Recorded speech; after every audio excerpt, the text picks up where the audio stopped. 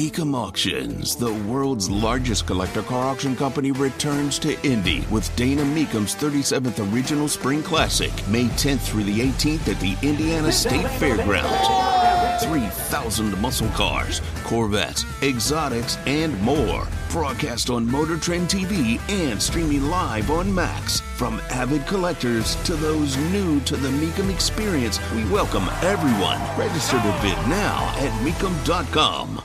Let's work together in a responsible, sensible way that we can lift the debt ceiling and find a way that we can curb this increasing debt that is affecting every American family with inflation. And now 3 banks of our 4 largest banks have closed, are in a debt problem. Nothing has changed since then. The only thing that has changed is the House has raised the debt ceiling and passed the bill. That's why we had a meeting today. Everybody in this meeting reiterated the positions they were at. I didn't see any new movement. The president said the staff should get back together, but I was very clear with the president. We have now just 2 weeks to go. If Chuck Schumer could pass something, we'd go to conference right away and solve that.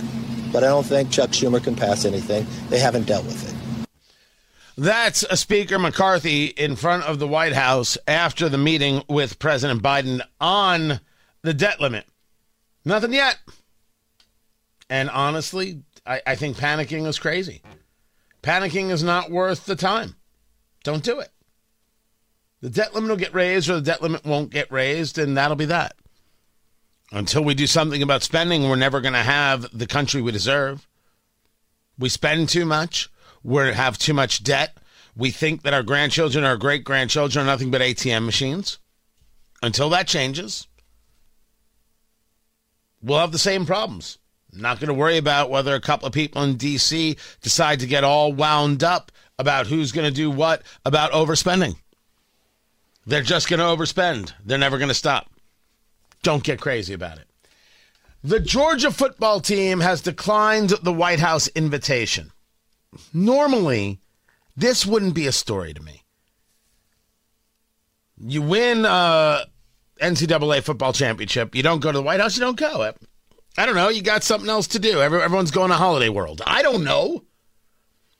But in this case, there's now this real strange thing that has happened, and I don't know why it's happening. As a matter of politics, as a matter of rationality, I don't get it. We have a thing in the United States where you win, you go to the White House.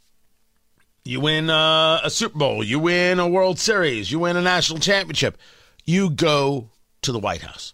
And you get the jersey for the president, it says number 1 on it, and and some quick words and the photo op, bippity boppity boo, and done. Of course, this became political taboo when Trump was president because people who are weak-minded were unable to deal with somebody they disagreed with.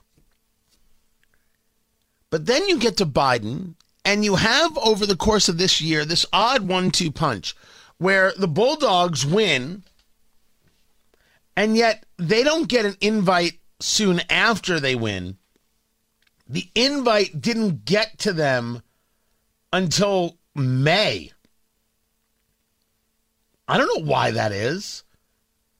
I get that you're busy over there, but it's an in and out. It's bippity boppity boo and done.